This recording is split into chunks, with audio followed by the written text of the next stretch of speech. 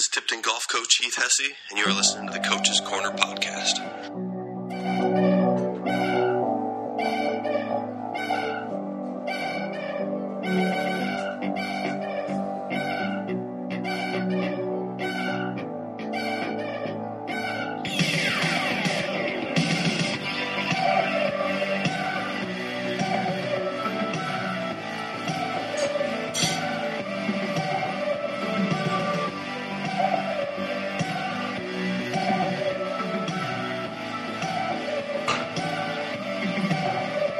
Hello and welcome to the Coach's Corner podcast. I'm your host, Ryan Stonebreaker. Thanks for listening. On today's episode are Tipton swimming coach Whitney Gears, Tipton volleyball coach Amy Collender, Tipton football coach Mark Langenfeld, Wilton football coach Ryan Hetzler, and North Cedar football coach Adam Haydenfeld. Thanks for listening. Let's get started.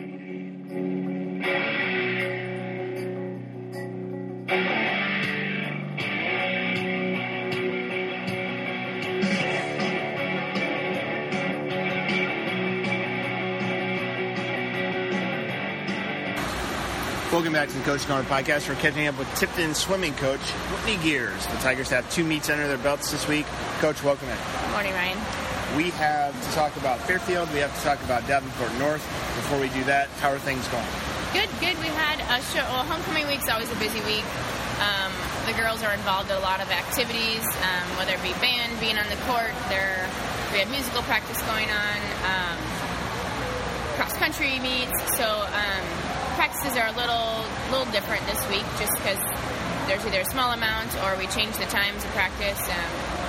So we only had this is only our third practice this week. We had a meet Monday and then a meet Thursday. So Tuesday and Wednesday was definitely shorter because of the pep rally. You guys traveled down to Fairfield. You won that duel 90-76. You guys were 4-2 coming into that, if I remember right. Maybe after that, somewhere in there, but 4-2 was so 5-2, I believe, off of the Fairfield duel. We're going to run through some of the results here. Relays, again, were pretty well swam, I should say. I don't know, that's not the wording, but, you guys did well in the relays. Yeah. The relays have not always, but they've been really strong last year and this year, and that's our goal. Remember, heading into regionals and the state, that those are the ones that we're going to push for, and I want to see them improve in there. 200 medley relay with Allie Anderson, Maddie Swick, Ryan Hayfler, Zoe Stonebreaker. 1 and 2 of 774. The free relay, the 200 free relay, the Tigers won that 154.50 with Hayfler, Anderson, Swick, Stonebreaker, and the 400 free. Same girls, different time, 4:12:33. You guys also had a third place relay finish in the 200 free with Corinne Vandergast, Alicia Baranek, Kaylee Clark, Sarah Webb, and 2:13:56. And, some of those names are new. You guys are at full strength. Yeah. Monday was the first time we were able to have all the girls swim, and Thursday as well. It was nice to have some different options for the relays and get those girls in the water. This is kind of fun. We talked about last week about how there's a few newbies to the first place line of the results. Kaylee Clark's won an event here this year. Last week at Fairfield, she won the 200 free. 2:31:12 for Kaylee Clark, and she's one of those gals we had talked about last week about working hard, and she's getting some results from that. Excuse me. Ryan Hayfler, Zoe Stonebreaker won the 200 IM, and Zoe won the 50 free. We took everything, it looks like, here, except for the 100 breast. Yeah. Kaylee Clark, 6:30. She's pushing to break 6:30 now. Mm-hmm. In the 500, Allie Anderson trying her best to get under a minute in the 100 free. She's getting there. It's not always the right here, right now. It's where you want to be. Yeah, and some girls have made comments of, well, I'm not getting faster, but it's hard to get faster in this part of the season. This is because we are so tired. We're working them really hard. We're getting a lot of yards in when we can. So to see them stay consistent is fine, and that's what we would want to see. If they're improving times, great, but if they're consistent, that's really what matters right now as we're getting all these yards in. And then when it gets time for the end of the season for taper, that's what we'll see the time drop. It's funny. A lot of the girls, I hear it too. I hear that, and sometimes they forget. They've been through these seasons. They know that. But, when you get a year older and you're getting a year closer to being done with swimming here at Tipton or going to be entering, maybe a last year, the following year, maybe you start hearing the clock tick a little more and maybe you're starting to be what you have and what you can be. With a kid, you never know if they're going to get that perspective sometimes.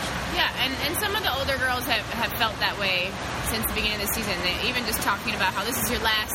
When we had our first home meet, someone had made the comment to one of the seniors that this is your first home meet, and it was like, wow, and they didn't think of it that way. But yeah, it's we are now getting into the last month of the season, and for those upperclassmen, it's that time. Sarah Webb won the 100 back in 1:17.11. Runner-up in the 100 free, 1:08.76. And Sarah's had some nice swims here down the stretch, too. Mm-hmm, yeah, she's really improving. She's working on some of her skills in her backstroke and her freestyle. She wants to drop some time in those, and she's focusing on their technique and the little things that she needs to get better. Here's an example, I think, of what you're trying to say, too, with time versus place. Corinne Vandergaff, second place finish, 1:42.27. Yeah, that might be a time for another meet, another time, but, a second place finish for Corinne does a leap and bound just for her progression. Yeah. Let's turn our attention now to Davenport North. You guys went over to I don't know what YMCA it is, but you guys swim at North YMCA. I think that's what it's actually called in Davenport. Yeah. The one attached to the school. It's kind of a nice YMCA, I think. Yeah. The pool is the 8-lane pool. Yeah. We ended up winning 10 of 11 events there, and another dual win. So 2 in duels this week. So that's exciting. And all 12 girls again. So we were able to have 3 relays in the medley and in the free relay, and it was nice to just have all of the bodies in the water instead of some sitting out to the side and cheering them on. You guys mentioned about, I kind of think it's like track. You train through meets because at some point you have to taper, and that's where the boost comes at the end, right? Yeah. And that's where we're at now. Yeah, we're definitely there. It's a long week with homecoming, and they to have 2 meets. And now we have over a week off, so that'll give us some time to recover and get some more yards in. But again, still pushing for regionals and state. Relays, we took all 3 of those, but I think we're going to talk about some of the individuals here. Kaylee Clark won the 200 free, so 2 for 2 this week. 2:27.50, I believe that's a really faster than her time just 4 days earlier. Yeah. Mm-hmm. Brittany Ford won the 200 IM. I mean, that's kind of cool. I don't think she swam the 200 IM this season. She has, yeah. Oh, yeah, I apologize. But her and Allie went 1 and 2. Allie has not swam it this year, so she was a little nervous for it, but I said this is a good meet to try it and see where we're at. And Coach and I were pleasantly surprised, and she's fully capable of doing all 4 strokes and improving in that. What's awesome was that looked like a good race. A 2-second difference. They did. They wanted at first before the meet started. They were like, "Can we swim next to each other instead of, opposite lane or one lane apart from each other, just so they could have that race feel? And it's hard when you don't swim next to somebody." Did they allow that then? No, they didn't. But that's okay. What would have been funny is if they would have. I know it probably would have disqualified if you would have went under the. Yeah. The lane thing, definitely. Anyway, Maddie Swick won the 100 butterfly, 1:03.75. 100 freestyle. I guess we didn't have somebody in the freestyle. I'm sorry, we did. I'm sorry, I missaw that. I saw it.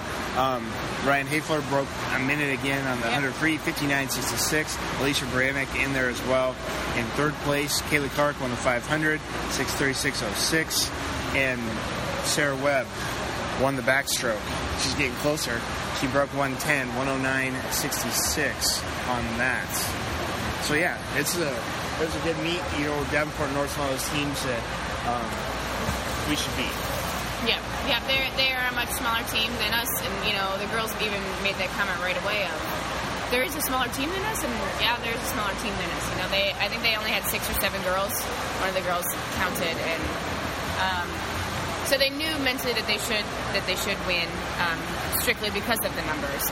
Kind of in our situation when we swim against the really large teams, and just because of numbers, it's really hard to win meets without the numbers. And I've been there before, and I know what it feels like to be that Davenport North team and what that's like to have less numbers.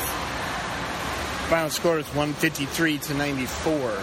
So we're kind of in a neat little part of the schedule too. We talked earlier about what's Monday, because it seems like the last 2 or 3 weeks it's like Monday comes, it's either Fairfield or Williamsburg, and that's the schedule. I'm not complaining, but it's one of those things like you get into a rhythm, and then when it doesn't happen, you kind of forget. It's like you knew that, but then it's like, it's like a Christmas gift or something. Yeah, it was really nice. I just had to double check the schedule this morning because I really did think we had a meet on Monday, and it's hard when we have so many meets in a short amount of time. But I was relieved to see that we don't have a meet until next Saturday, so we have over a week off to recover. I'd say to me that seems like, hey, you're locked in, and the girls are locked in into what you're doing here, the training part of that. That's just like it's like a meet. Okay, we're going. And that's how what I can see kind of. It's like, okay, let's catch our breath. Maybe you're at a point in the season here where maybe you just need a night off or something. Not night off from practice, but night off from a long bus ride. Yeah. Oh, God. Yeah. Going to Fairfield is always a hard one because it's a 2-hour drive there for an hour meet and then a 2-hour drive back. It is always a hard one to go to. A week from tomorrow is here after Washington. It's kind of a neat little meet. I think the girls like going there. I know that it's always the same weekend as that band competition. There's a lot of good teams there, and it's considered a JV meet. So there's the teams have more of their younger swimmers swimming, and it's their final meet of the season because they don't compete at regionals. So we do see a lot of good teams and large teams there. The swim facilities here out of Washington is one that I would contend we don't see.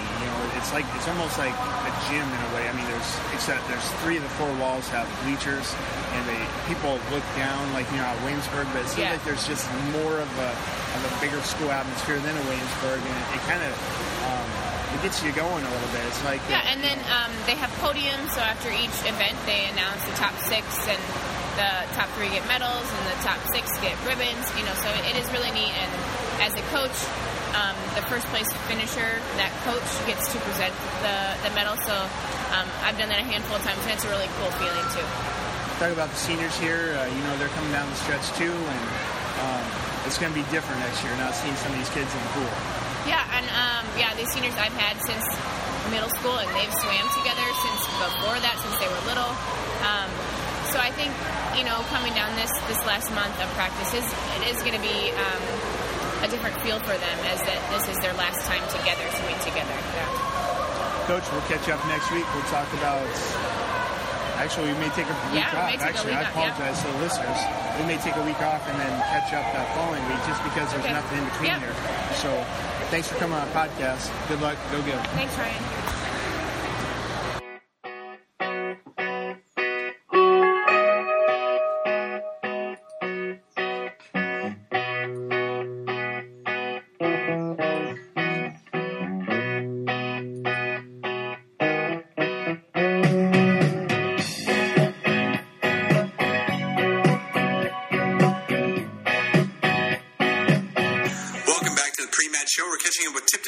Coach Amy Collender. Coach, welcome in. Thank you.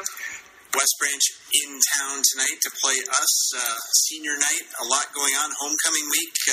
Things are pretty exciting. Yeah, Dig Pink night as well. So, there's a ton going on right now here. 6-match win streak coming into tonight. Need the win to keep pace with the leaders. Yeah, absolutely. Tonight's a big game for us to come out on top of the conference in a 3-way tie, basically. So we need tonight, and we need to show up and play tough. Last 2 conference matches, wins, a 5-set victory in Wilton, and a 3-set sweep last Thursday here against Monticello. And we have not dropped a set for quite a ways here. Yeah, we had a good weekend as well. So, yeah, since that Wilton win last Tuesday, then Monticello on Thursday, and then we went 4-0 on the weekend, winning the North Cedar tournament. So it's been a good week for us.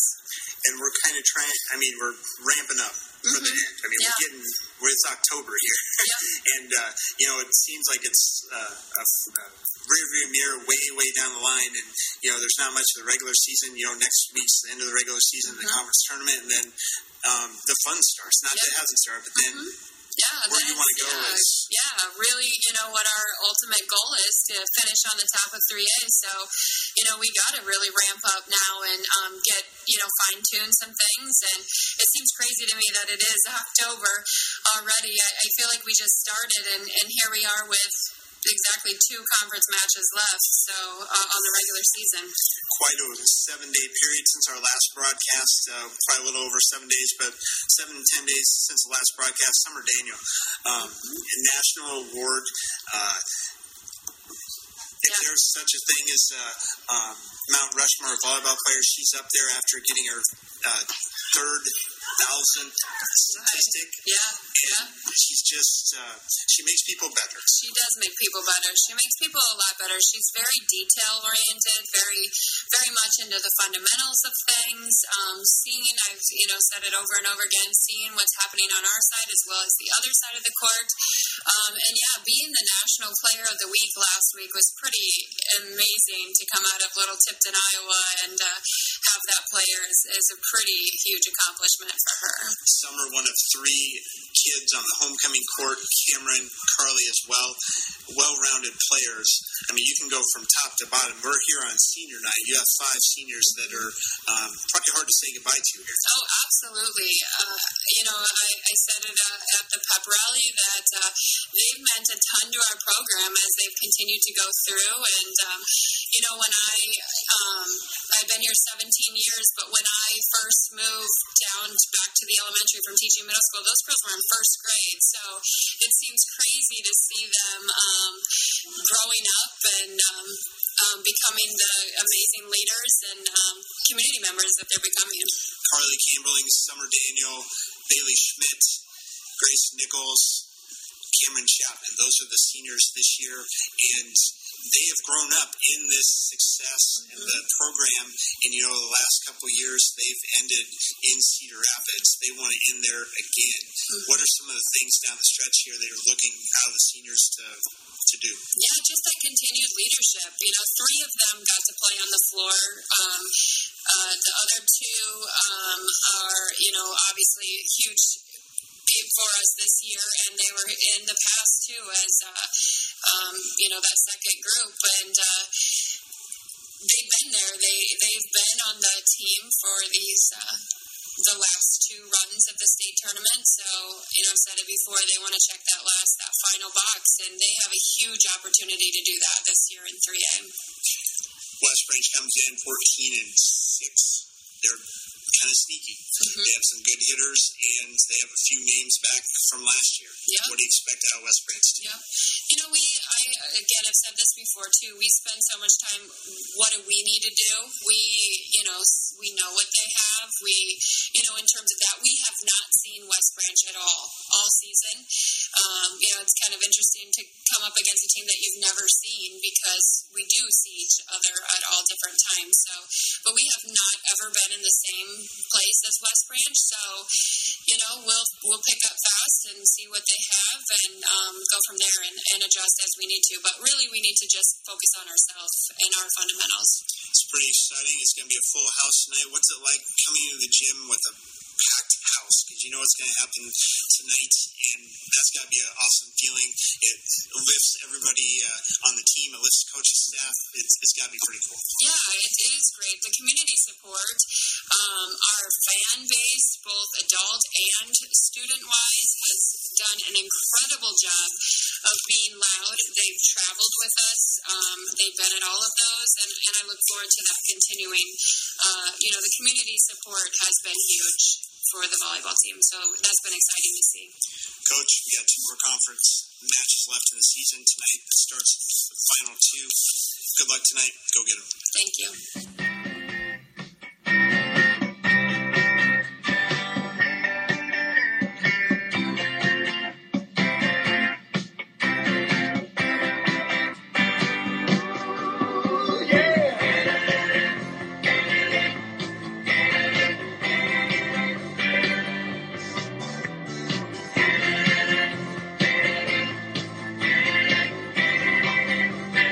Welcome back to the Coach Smart Podcast. We're catching up with Tipton football coach Mark Langenfeld. The Tigers are 3-2 through 5 weeks. Coach, welcome in.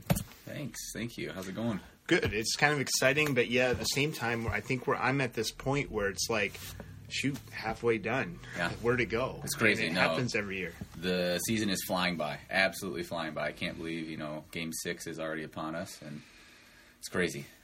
Since the last time we talked, we have 5 games in, 3 wins, district opening win last week. Yeah, that's the big one. Those first 4, sometimes you're working out some wrinkles, working out the kinks, but district play, that's the most important. If you can win all those, you're automatically in. Doesn't matter if you lose the first 4. You can be a 5-4 team, win your district, and make it to the playoffs. Close games. We've been in a few close games, come out, win and loss. I'm sure you'll take that. I mean, you obviously want to be on the winning side, but, you can learn a lot about being in close games. And like you said, listeners probably know, you were the MC at the homecoming festivities last night. You were talking about, do your job and some of that stuff and, how you've been impressed with the team growing. And I'm not trying to connect too many dots, but I don't know if that's what you're referring to. But, you guys have taken steps with the 6 inches between your ears. Mm-hmm. Oh, absolutely. That's been, my number one goal coming in as a head coach first year is we got to change our mindset and change the culture here. So we had some close games, back week 3 against Durant. We just couldn't throw the ball, and they put 9 guys in the box, so they made it a close game. And I don't know, I thought it was great that we were able to chunk off 5, 6, 7 yards at a time with 9 guys in the box, and only using 7 to block. So, I thought that was good for us. And then following week, another close one against West Branch, and that's where I was very happy with how the team played. We definitely made a lot of strides as far as between the ears and doing your job, being disciplined. We had about 3 plays that we decided not to do our job, and 3 out of 120 isn't that bad, but bad enough to lose that game. We've had a lot of talks to guys that we're this close. If we can clean everything up and remember to do our jobs every single play, we can compete with anybody. And you were really happy after the game with how the physicalness, especially up front, and just kind of how on paper it looks like we have that potential, and until Friday night comes, it's just on paper. Mm-hmm. And you guys have transferred that to the field the last few weeks, and really, I thought it really stood out with West Branch. I know we didn't win the game, but I mean, we caused them problems I don't think they anticipated. Yeah. No, I'm gonna jump back here a bit. I won't say I was maybe happy after a loss, but proud. I was proud with the way that the offensive defensive line kind of owned the trenches. Being a former lineman myself, I firmly believe that's where the game is won and lost. So that is one place that we've really tried to kind of stack our team and dominate. And yeah, I've been very, very proud with how they've played this far. We've only played the one district game, so it's kind of hard to tell. But looking in district, we have like the top 3 guys when it comes in terms of sacks and tackles for loss in the district. So especially on the defensive line, they are really dominating. When you start thinking about the potential pressure they can put on the opposing offensive lines, and somebody's going to have to be double teamed at some point, or that might be a strategy a team tries to employ. I mean, we have physically big guys. When you look at them, they're physically big before you even step on the field. So it's neat to see, because small school districts, sometimes we have those big guys, sometimes we don't, and then sometimes we have those big guys, but maybe they're not physical. It just seems like it's together on both sides, and it's from here out with district play. It'll just be interesting to see how teams may not attack that, but just what they do. And we'll get into Mount Vernon here in a second, because that's our next opponent. Let's talk about Comanche. Comanche came into our game last week 3-1, and they hadn't. I think their high point for wins was in a 10-year period was bracketed by 2, 4, and 5 seasons. 2 wins was most between there, and they had several 1 wins, maybe even a winless season. Mm-hmm. So they were coming in with a lot of confidence, and they had some guys that can move the football, and or you have to be aware of where they're at. 100%. Coming in 3-1, you can't overlook anybody. They have dudes. They have a lot of athletes there. I mean, if you look ahead to the basketball season, they're pre-ranked number one. I mean, they're the preseason number one ranked team for basketball. So they have athletes. They beat us a couple times deep just because they had those athletes, put them open in space, and got them the ball. I'd say it was kind of nice for us that we finally got a pocket quarterback. That's kind of been one problem for us is people getting outside the pocket, and their number one quarterback had a knee issue, so they went with their 6'7" pocket quarterback, and that worked I think in our favor a little bit. A little luxury. It's like, can't everyone have a 6'7" quarterback, right. Backup quarterback? So, but you guys kind of traded points there for a while. You gave up a defensive touchdown. However, you guys answered. That's kind of the thing. It's like they scored, we answered. And then, we got to a point where we really answered and became, shut them out in the second half, 28-0, outscoring them in the second half. And in between there, Connor Hermiston had a good game. But besides that, the blocking was as crisp as I've seen it. I've seen hints of it. Mm-hmm. But for the whole game, were you happy with that? Absolutely. I mean, how could you not be happy with, about 325 rushing yards? I mean, yeah, the blocking was definitely crisp. Coach Fisher called an excellent game. Him and I are always kind of on opposite ends and kind of looking at what the fronts are and stuff. And yeah, outside of a couple holding calls early, and after watching film of the 4, 2 were pretty questionable in our opinion. So yeah, I thought it was the cleanest game that we've had blocking so far, and it definitely showed. I mean, when you can rip off over 300 yards rushing, that's going to take you a long way. Season high 463 total yards, 137 passing, like you said, 326 on the ground, and another sing your praise moment. We've done a really good job of. I thought this is a picture, and you can get better, and you can argue, hey, we can be better here, but the penalties in yards and number, consistent discipline is starting to show through too. Definitely. Yeah, we didn't, sometimes in the past, we had a lot of drives that we were going for 60 yards, and then we stalled because we had a holding call that knocked us back to, first and 15 or first and 18 or first and 20, and, those are just the toughest to come back from. So, playing the entire second, third, and fourth quarter without holding call was huge for us. Third down conversions, again, have been a good thing. 50% in this game, 5 of 10 opportunities. Keeping those drives going. The bigger guys wear on the smaller guys in a way, and that's mentally draining for the other team when you guys can continue drives, whether it's you get points out of it or not. It comes to conditioning too. I mean, if you find out who's conditioned and who's not. Yeah, no, absolutely. I can't remember exactly what it was, but in the first and second quarter, in the first half, we really weren't all that great on third down. We had to punt a lot in the first few, but it really came and turned on the second quarter. What happened? Comanche came out with 6 guys on the D line. They forced us to pass, and to finally get the passing game going was huge for us. And I think that they came out in a 5 front after that on the defensive line, and that really opened things up for us. So us kind of finding that rhythm with the passing game, it goes to show that teams can't just load the box. When we can pass, it'll open it up for us. And if we can be a dual threat team, which it's what we've been working toward, these last couple weeks, really upping our passing game. I think it's going to be tough. And we talked about this after the football game about how I call it a luxury. Maybe you wouldn't, but having both quarterbacks on the field at the same time, teams have to account for that. Whether you're just making them account for it and being like, hey, we have to make sure we know where Peyton Elijah is. We need to know where Blake Wilkins is, because sometimes Blake was out wide on some of those plays, and it was great to see. Strategically, you want to give as much to other teams to think about, chewing up their practice time on stuff that we're not even going to be, But that's besides the point. You guys had Austin Lands rush for 100 yards. I believe that's the first time this season. He's been kind of hovering around there, but did top 100 this game. Connor Hermiston had an all-around game. And, singling him out is kind of maybe whatever, but he rushed for over 60 yards. He had a defensive touchdown.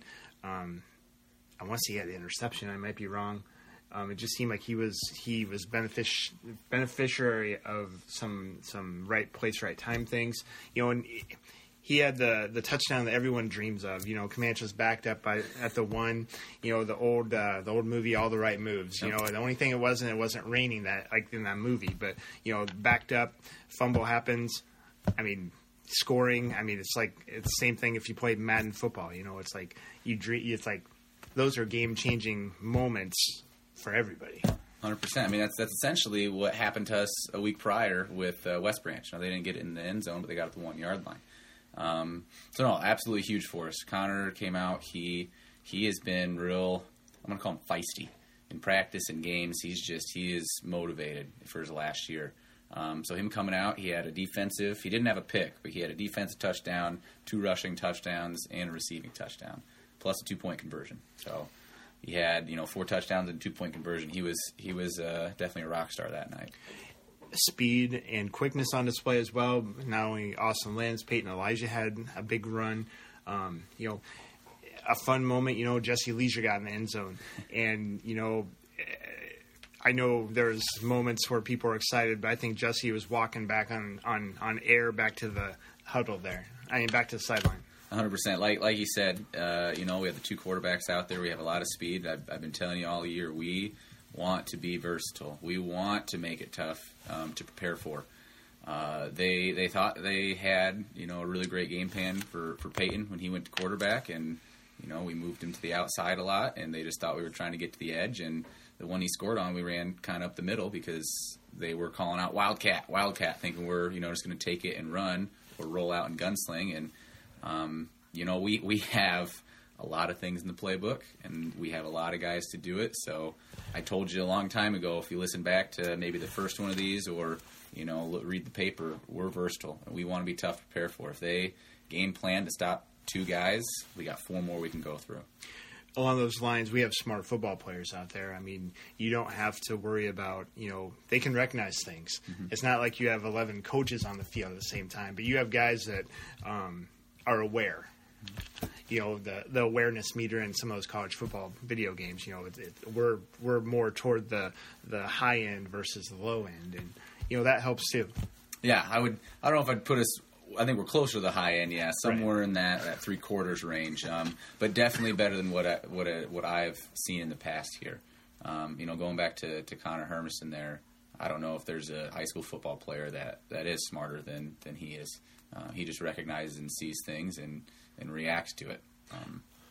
A lot of group tackles, a lot of people flying to the ball, and pack of wolves, sort of. Tackle leaders kind of reflect that. Caleb Niren 4, Hermiston 4, Jesse Leisure 4, Brendan Leeper 4, Niall Shutt 4, Peyton Elijah 3, Andrew Comsack 3. Comsack had that fumble return that it's one of those moments again where it's like big eyes. It's like, hey. And was able to return it for a big chunk of yards. Caleb was who I was thinking of for interception, not Connor. And I don't know. Peyton had a decent punting game as well. Yep. And I don't know. It was a good start to district. It is. And that's just it. I think after we got going, every single person on the team believed. And we just got to learn to start and play all the way through with that mentality. Because we've kind of had some slow starts and dug ourselves some holes and couldn't really get out of it until it was kind of too late to recover. So after the first quarter, we got things rolling. Man, it was like a steam engine. You couldn't stop it. You mentioned Caleb Niren. For a sophomore to come out here and be the leading tackler in a game is pretty impressive. He's been pretty solid for us all year. I think he's way up there in solo tackles for the team, and he had an interception. And that just goes back to that route that they ran that on. We practiced it all week. It was one of Comanche's favorites. It's one that we had struggled in practice. That was by far the most ran passing concept in practice that week, and it showed. He struggled with it a little bit all week. Connor on the other side struggled with it, and it finally showed up in the game, and they were ready for it. So I really credit my offensive defensive coordinator, Rich Fisher and Anthony Adams. They've been doing a phenomenal job of getting these kids prepared week in and week out. District is interesting. So several good teams in there. We're 1 of 3 with a winning record coming in. 1 of 3 with a winning district record coming in. Mount Vernon's the opponent. We're home for the schedule kind of turns in our favor in a way. We're home for 3 of the last 4 district games, and that's kind of exciting. This is the year for 5 home games, but last year when there was, I think, 1 October game, it just seemed like different. Mm-hmm. This year, starting Friday, Mount Vernon comes in, and we're looking forward to it. Yeah. 100% we are. You mentioned that there's 3 teams with winning records, but Mount Vernon, man, they've played their 3 losses are to 3A, bigger schools, good schools, and they're on a 2-game win streak. So definitely not one that we're overlooking. We definitely think that they are a strong opponent here in district. So we're looking forward to tomorrow. Then we have West Burlington, and then we end up with West Liberty at the end, and these are just games that if you can't get excited about as a fan, the guys I'm sure are excited, but West Liberty, what was on the line last year at the end, West Burlington's going to want our number this year after beating them down there kind of handily. I think on homecoming, if I remember, I might be wrong. And then Mount Vernon, it's a good end here. How has practice been this week? With the homecoming potential distractions, and coming off a win. Kids are kids. You never know how they're going to react, but how are things going? I think, I said it last night at the pep rally, I think that this week these first 2 days, it's been our best Tuesday, Wednesday practice by far. Tuesday, the defense was like ravenous wild dogs. We do a turnover Tuesday circuit every Tuesday because we really want to stress turnovers, getting the ball out. And we didn't meet our goal, but man, if we were playing in a game, they would have had every single drive for the scout offense would have been a 3 and out, just as good as a turnover. They were best I've seen them play. That's a great thing to see. Yesterday we had to go inside due to the rain. We can't tear up our field any more than it already is. We have more weeks to go, but even in a loud, echoing gymnasium, they were quiet, they were focused, they were zoned in. So I'm looking forward to today. I hope they are again. The week has just been Mount Vernon week. Every week is prepare for that team. So Mount Vernon's going to be, go figure, a lot like West Branch, like father, like son. They're a bend don't break team. They're not going to do many things wrong. They don't want to give it the big play, and they kind of hope that their team makes mistakes. So we're trying to play as crisp and as clean as possible. And yeah, you're exactly right. You don't want to look ahead, but we've obviously been planning for their teams, and Eliza Muscatine comes next. They have 2 phenomenal athletes. Chase Cruz might be one of the best in the district, and he's really, really taking his team to the level. They're 4-1, and West Liberty is a team or West Burlington's a team you can't overlook. The record might not be there, but they know how to control a game. They know how to rep off 4 yards at a time and not give you the ball back. And then West Liberty, of course, they have a check with me offense, and the coach gets to see what defense they're in and call a play. And yeah, each of these teams is something a little different. So, like I said, week in, week out, we prepare for the team that we're slated to play on Friday. So Mount Vernon, we've been practicing a lot of stuff through the air, defensively and offensively. Well, I guess you'll see on Friday. Coach, thanks for coming on the podcast this morning. Good luck. Go get them.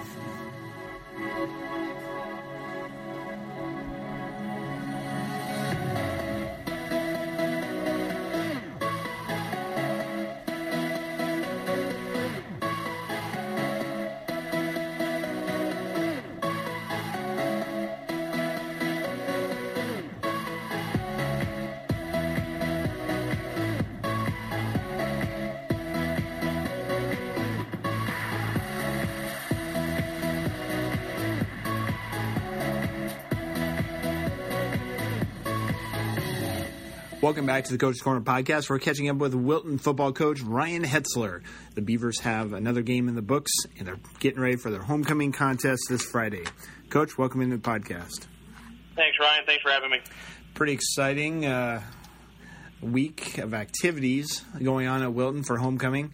You guys had your second straight road game in as many weeks. You guys are home for 2 weeks, starting this week with Wapello. How are things going? They're going pretty well. We've been struggling here as of late, and but again, I think I talked about it last week. We have some guys doing some really nice things, and the attitude and the enthusiasm around here is really good on our football team, and it's always refreshing to get to homecoming week where the kids get a little bit more excited to come to school, and it's worked out well for us so far. You guys have scored points in each of your last 4 games, and had, like you said, you had some good things with Sigourney. I don't remember. I believe you guys got the ball first. If you didn't, my point is you moved the football on the ground pretty effectively early on in that game. Right. That's something we've been looking to do all season long, and we've really struggled is to get positive yardage on a consistent basis while running the ball. And we felt like we had a good game plan, offensive game plan going into Sigourney. And, the first two drives we had, we moved the ball very well, got inside the 20, and then made some mistakes after that really cost us and kept us from putting points on the board. And that's another focal point this week with our guys that, we got to finish drives. And if you don't finish the drives, put points on the board, it's really tough to win ball games, especially against a state-ranked team like Sigourney is. You guys took a 40-6 loss to Open District play. Like I said, back at it home the next 2 weeks, Wapello and Mediapolis. So some exciting home football games come up for you guys. You guys had quite a few yards, quite a few first downs, over 200 yards of total offense. Double-digit first downs, and if you stack up the team stats side by side, you would have thought the score was not 40-6. Right, and I'll tell you, if you were at the game, it was we really struggled on defense. I mean, to be just very honest, we really struggled on defense, slowing down their rushing attack. But we got down early, and I thought we did a nice job of responding. And it was a game back and forth, and at halftime the game was 35-6. You wouldn't have thought it was a 35-6 game. By looking at the stat sheet, because our offense was moving the ball, we're doing things we needed to. And then we had interception that was returned for a touchdown. And in the second half, their only score before the cancellation due to lightning was a fumble recovery they picked up and ran it back as well. So, I mean, you give 2 scores away. You can't give scores away against good teams. And, that was our problem Friday night. I'd say you take those 2 defensive touchdowns away from the Cobras, and it's 24-6, 28-6, something like that. And yeah, that's a score you can kind of see some positives out of. One thing with this, Sigourney's a well-oiled machine, and that may be an understatement. They've ran this offense for years, where they deception and movement, and that's kind of their calling card. You talked last week about how they score quickly. They had 3 of their 4 touchdowns were 30 or more yards, a big play.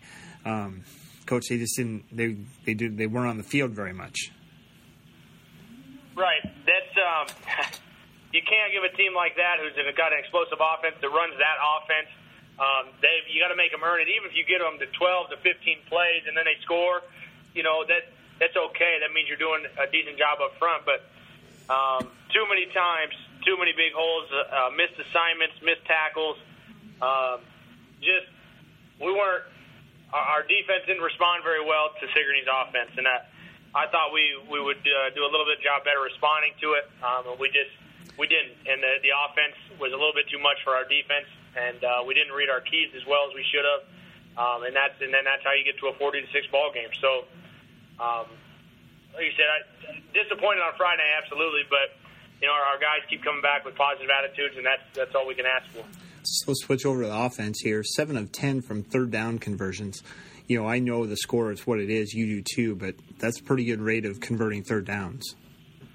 Right. That's been a point that we've talked about a little bit here in the past few weeks, is putting yourselves in good third down situations. Not many times in that first half did we have a third down that was third and long. We had one that was like 3rd and 30 due to penalties and all sorts of other stuff. But other than that, we did a decent job of being in a good range to convert on third down, and put you in a spot where you can run the ball, pass the ball, and it can really open up the playbook rather than being stuck in a 3rd and 10 and knowing you're going to throw the ball somewhere.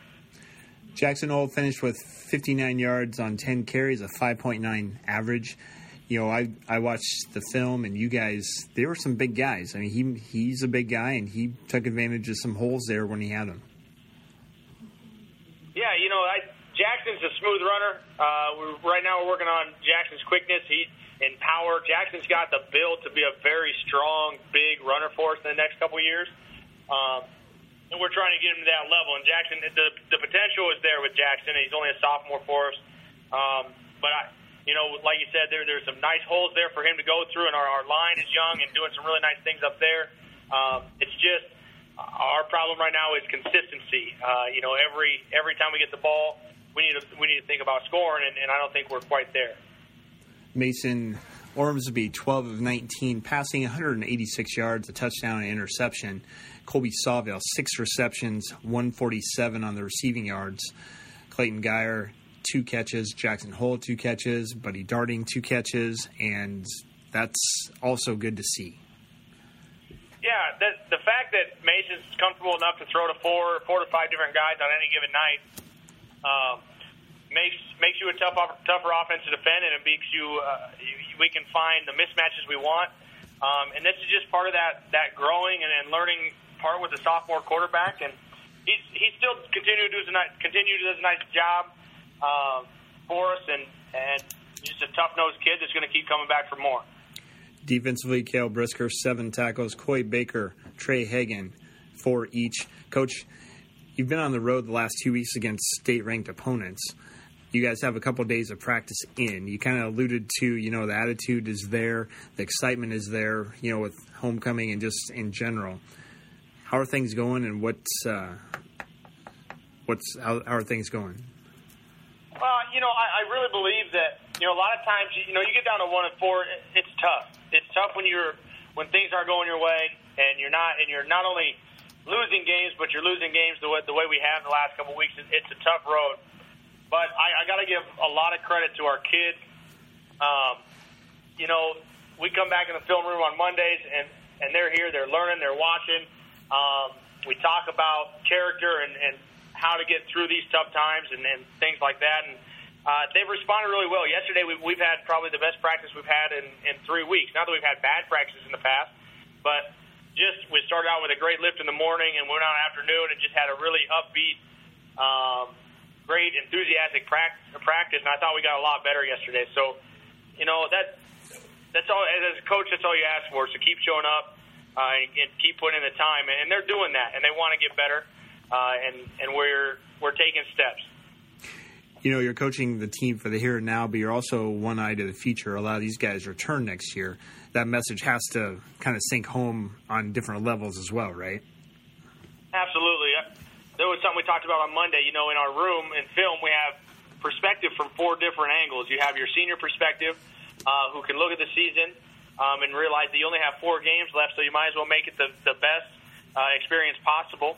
And go out and do everything you can to go out on top, because nobody wants to go out losing games, and I think they've got that down. And then our juniors, sophomores, they're fighting for spots, not only to finish out this year, but the next year as well. And then, you know, we talked about, you said Clayton Geyer is a freshman on our team. Trey Hagan's a freshman on our team that's getting varsity minutes.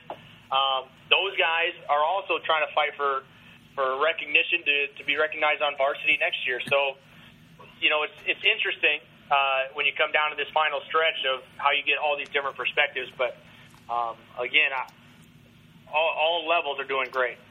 You know, I'd be remiss if I didn't throw this in there. I meant to do it last week, but I did not. You know, special teams, you know, sometimes it gets overlooked, you know, when things are not going how you want them on the scoreboard. But, you know, Colby Sawville, 19 punts, 35.6 average. That's not a bad average at all. Coy Baker, doing some of the kickoffs along with Colby Sawville, Adam Crumley. You have some options there as far as I'd like to think strategic. You know, some kids can kick further or place it where you need a short kick or whatnot. And some of it is maybe you're just still looking to make sure you have a solid kicker too. But, you know, some of those things, you know, the return game, you know, some of those same names, Colby Sawville, Trey Hagan, Hull, Gage Rosenkind, Carson Willie. I mean, there's a lot of people that have made impacts on the special team side that maybe we haven't mentioned, like offensively getting more touches and stuff. Right, and that's something that we've discussed as coaches as well, is getting some of these younger guys as much experience as we can without, we're not going to strip time away from our seniors that are putting in time either, but you got to run this fine line of balance to make sure that you're prepping the guys for the future, but also respecting the guys' time ahead of them as well in the senior class. So, we've rotated a lot of guys in a lot of different positions to see what they could do, and they're doing a nice job when they get there. Coach Wapello comes in kind of looking for a win too. They're 2-3, and they lost their district opener against Mediapolis. You know what they have with the running game, and numbers wise, maybe a similar. And you guys, to me, it looks like a good game waiting to happen. Yeah, we're hoping to go out and make it a great contest. And as we talk to our guys, I think Wapello is a very sneaky good team. Their record is 2-3. Some of those losses, I don't know. They lost to a good West Branch team, but they led most of the time and just had a few bad series. I picked them to finish second in our district at one point, and I think they have some nice pieces.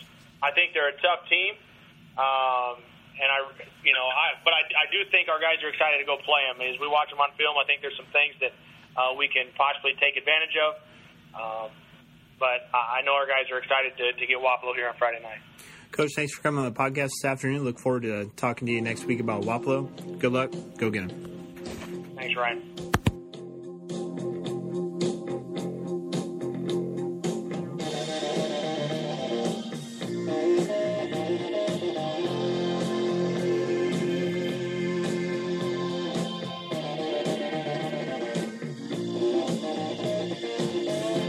Welcome back to the Coach's Corner podcast. We're catching up with North Cedar football coach Adam Haydenfeld. Coach, welcome on. Thanks for having me. We are deep into the season here. You guys picked up a big win at Cascade last week. We'll talk about it here in a second. How are things going? Good. I think, as we've gotten further into the season, our guys have gotten kind of more comfortable with their roles and what we're asking them to do, and have started to really become confident in their roles and figuring out exactly, how what we're needing to do and how we're needing to play. And, guys are just playing with a lot of confidence right now. 4 straight wins. Do you guys have some superstitious guys up there that are tying their shoes different or putting, maybe not showering or anything? Ice baths has been our big thing for a bunch of guys where, kind of back early in the season when it was pretty warm out, and several of them had body hurts and aches and pains, and we talked them into doing an ice bath, which happened to be before we played Durant. And then now there's a group of about 8 or 9 of them that every Tuesday since then they've hopped in another ice bath they keep trying to draw in one new guy a week too, just so they can have somebody they can give a hard time and they get their first reaction to it. So ice baths has been the thing for our guys. You guys have a lot of seniors out, and can't be more happy for them. 4 wins is a good spot as a season for a lot of teams, and yet you guys have 4 games left in the year to see what happens. Yeah, I can't say enough about the effort and then just the commitment that we've gotten from this group. Over the last their entire career. This is a group that's done everything that we've asked them to do, with a lot of times in the past not a lot to show for it in terms of results, talking wins and losses. But this group has grown every year and gotten stronger and better as football players every year, and it's really rewarding to see that pay off for them to this point. And it's you just kind of see it in the way they're walking the halls and just the way they're carrying themselves. Everybody feels a little bit better about yourself on a Monday coming off a win on Friday, and just their expectations never changed. They've always had high expectations for themselves and expected a lot out of themselves, and it's nice to see that continue to happen. They get to go out kind of on this new normal sort of thing where now they're looking at district standings. They're trying to they're looking at the path forward, and maybe they're win-lossing the rest of the schedule, or maybe they're like, okay,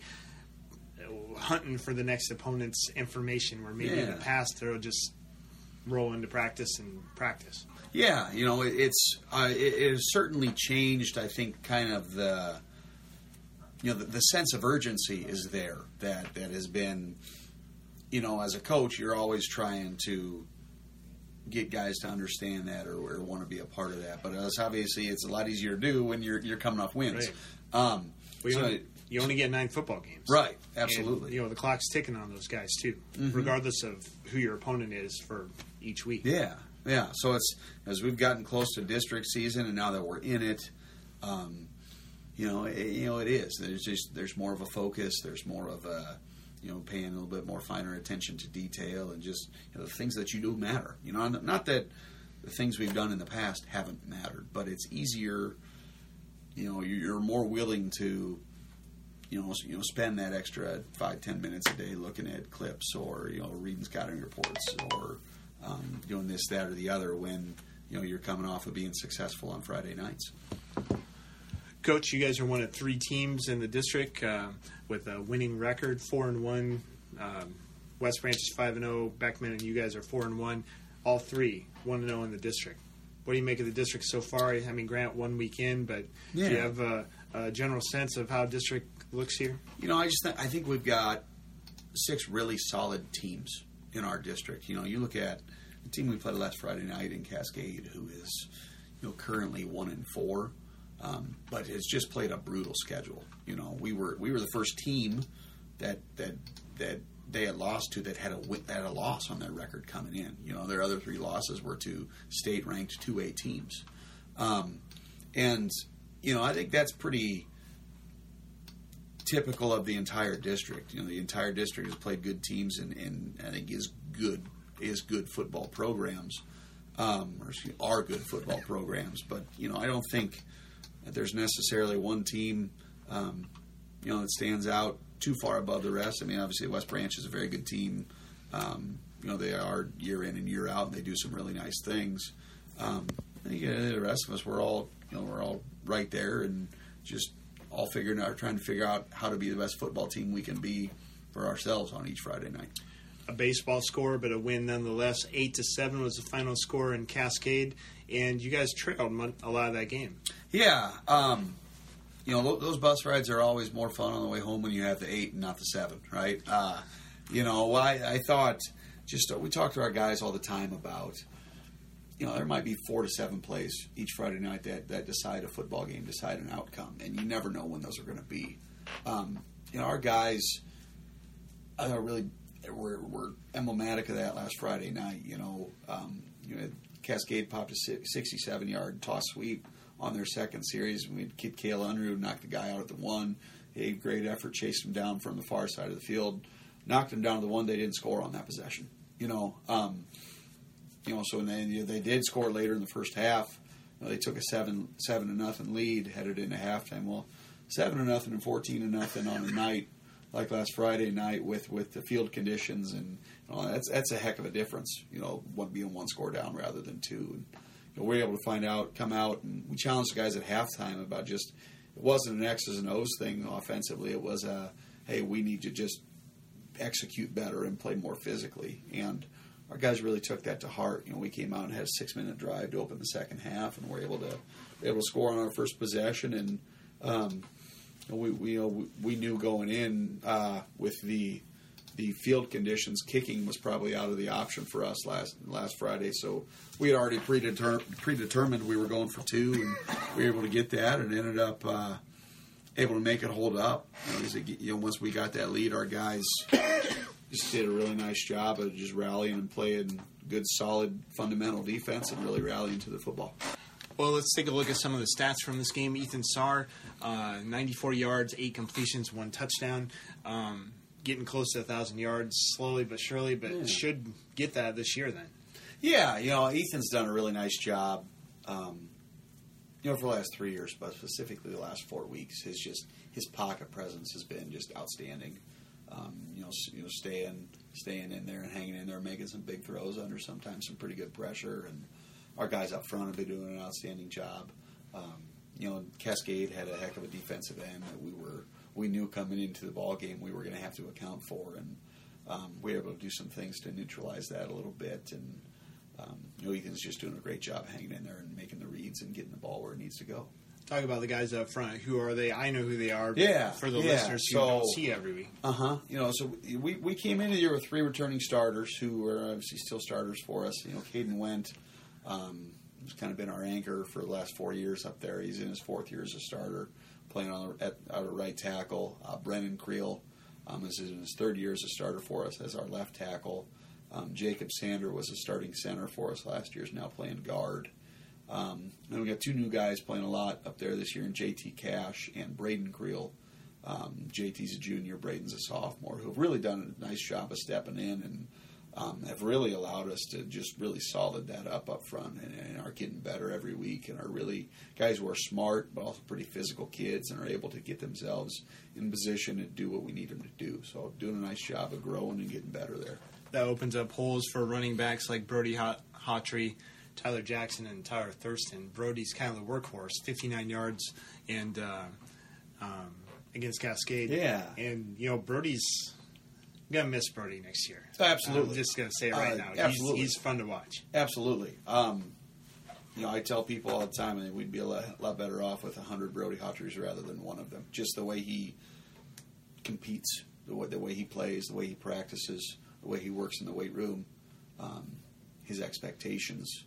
There's a reason that he's able to have the success that he does because he works for it and he's going to do what we ask him to do. And we ask him, hey, you may not have many 40-yard runs, but if you give us 4, that's what we need. Get 4 yards and we stay on track and we're able to do what we want to do offensively. And he does a really nice job for us with that. He's good in the blocking game. We've got him calling signals for us defensively, getting people lined up right now. He's a huge part of what we're doing. Kale Unruh, 5 catches, 54 yards, he'll score the only touchdown. Gage Walshire, 2 catches, 31 yards. James Gardner, also a catch, and pretty happy with your receivers so far too. Yeah, it was kind of an unknown coming into the year, to be honest with you. I mean, Gage and Kale and James, all played for us last year. Kale unfortunately missed about half the year with an injury. Gage kind of came on towards the end of the year, and James missed most of last year too with an injury. But it's been really neat to see those guys, grow in their roles and get to the point where they have really high expectations for themselves, and they're able to do some really nice things when they have the ball in their hands. James had a huge first down catch for us last Friday night to help us move the chains and kind of get into some of what we want to do offensively. Also made a great play defensively, had a huge interception for us in the first half. And a couple other pass knockdowns that were really big to us being able to hold on to a lead. Gage is a guy who, he's pretty darn good when we can get the ball in his hands. And I think we've seen some teams start to pay a little bit more attention to Kale because he's obviously pretty electric too. Averaging something, I think right around 20 yards a catch right now. So people are starting to pay a little bit more attention to him, which is opening up some things for some other people. And Gage is a guy that we have a lot of confidence in to be able to go to if people are going to try and take away Kale. So it's nice to see that develop. Jackson Sanders, another one that is a guy that's running a lot for us at receiver right now that we feel confident in if the ball's going his way. Defensively, Caden Wendt, 12 tackles, Brody Hawtrey, 8, Tyler Thurston, 6, Walshire with 5, Unruh with 4, Tyler Jackson with 4. And some additional information. Tyler had a fumble recovery, returned it for 21 yards. James, 26-yard interception return. Brody had an interception return for 10 yards. And those are exciting plays. You kind of bump up against that game changer when you talk about defensive plays, with the fumble recovery, interceptions, those momentum changers that make the game play differently from thereafter. And all of those were big plays too. Tyler's fumble return, they were inside our 10. James's interception return, he returned it inside their 20. Brody's interception was with less than 2 minutes in the game. So we've got guys that are making big plays at big times, and to me that's a sign of guys that are in it and playing for the right reasons. They're invested in what we're doing, and they know there are certain times in a game where people need to have that ability to step up and make something happen. And it's nice to, we've got a multitude of guys that are willing and feel like they're able to do that. Let's take a look at Kobe Holmes. What do you think of him? Tell you what, he rushed for a lot of yards. Yeah, and ran hard. He's a good running back. Going into it, we knew he was a big part of what they wanted to do, and he was a good back. But he ran hard. They run a nice scheme. They do a lot of pinning and pulling, and linemen moving and pulling on pretty much every snap. And he's pretty good about finding the green grass to run to. And it was a bit of an adjustment for our guys. Just we hadn't necessarily seen that type of offense since week 1 or 2, or guys that just kind of want to line up and run at us, and and have some horses to be able to do that with. So, it was a bit of an adjustment for our guys, but that's, to Cascade's credit, they got a nice scheme, and they got the right guy back there running it, and did a really nice job. You guys have West Branch this week at home, homecoming. It's exciting for everyone but football coaches and fall sports people who consistently will say, let's hurry up and press the fast forward button on the old VCR. I tell the guys all the time, I said, in my mind, homecoming doesn't exist. Which is, I'm kidding with them when I say it. It's neat to see the excitement in the school and all the different activities. It's neat to see alumni and people come back, and we'll have our pep rally tonight where we've got a junior cheer clinic, and it is neat to see those things. From the coaching standpoint of it, sometimes you get worried about the distraction and the extra stuff going on. But I like our guys' attitudes and their mentality about it right now. I haven't heard too much of anything about other than focusing on Friday night, to this point this week. And we've been on these guys a lot, talking about just, control that 6 inches in front of your face.